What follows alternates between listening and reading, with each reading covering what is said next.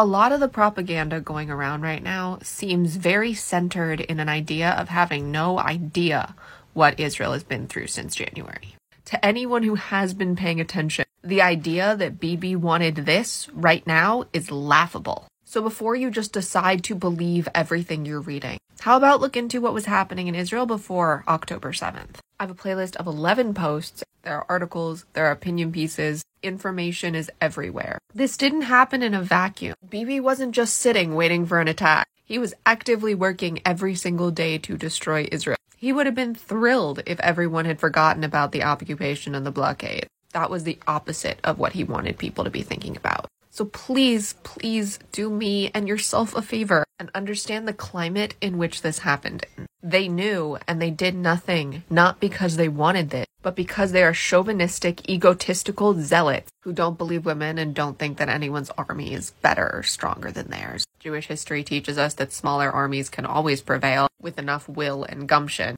but their egos were bigger than their memory. Refuah shlema to all of us in need of healing, and may the memories of those who have been lost and those who will be lost be a blessing and a revolution for peace, freedom, and safety for all.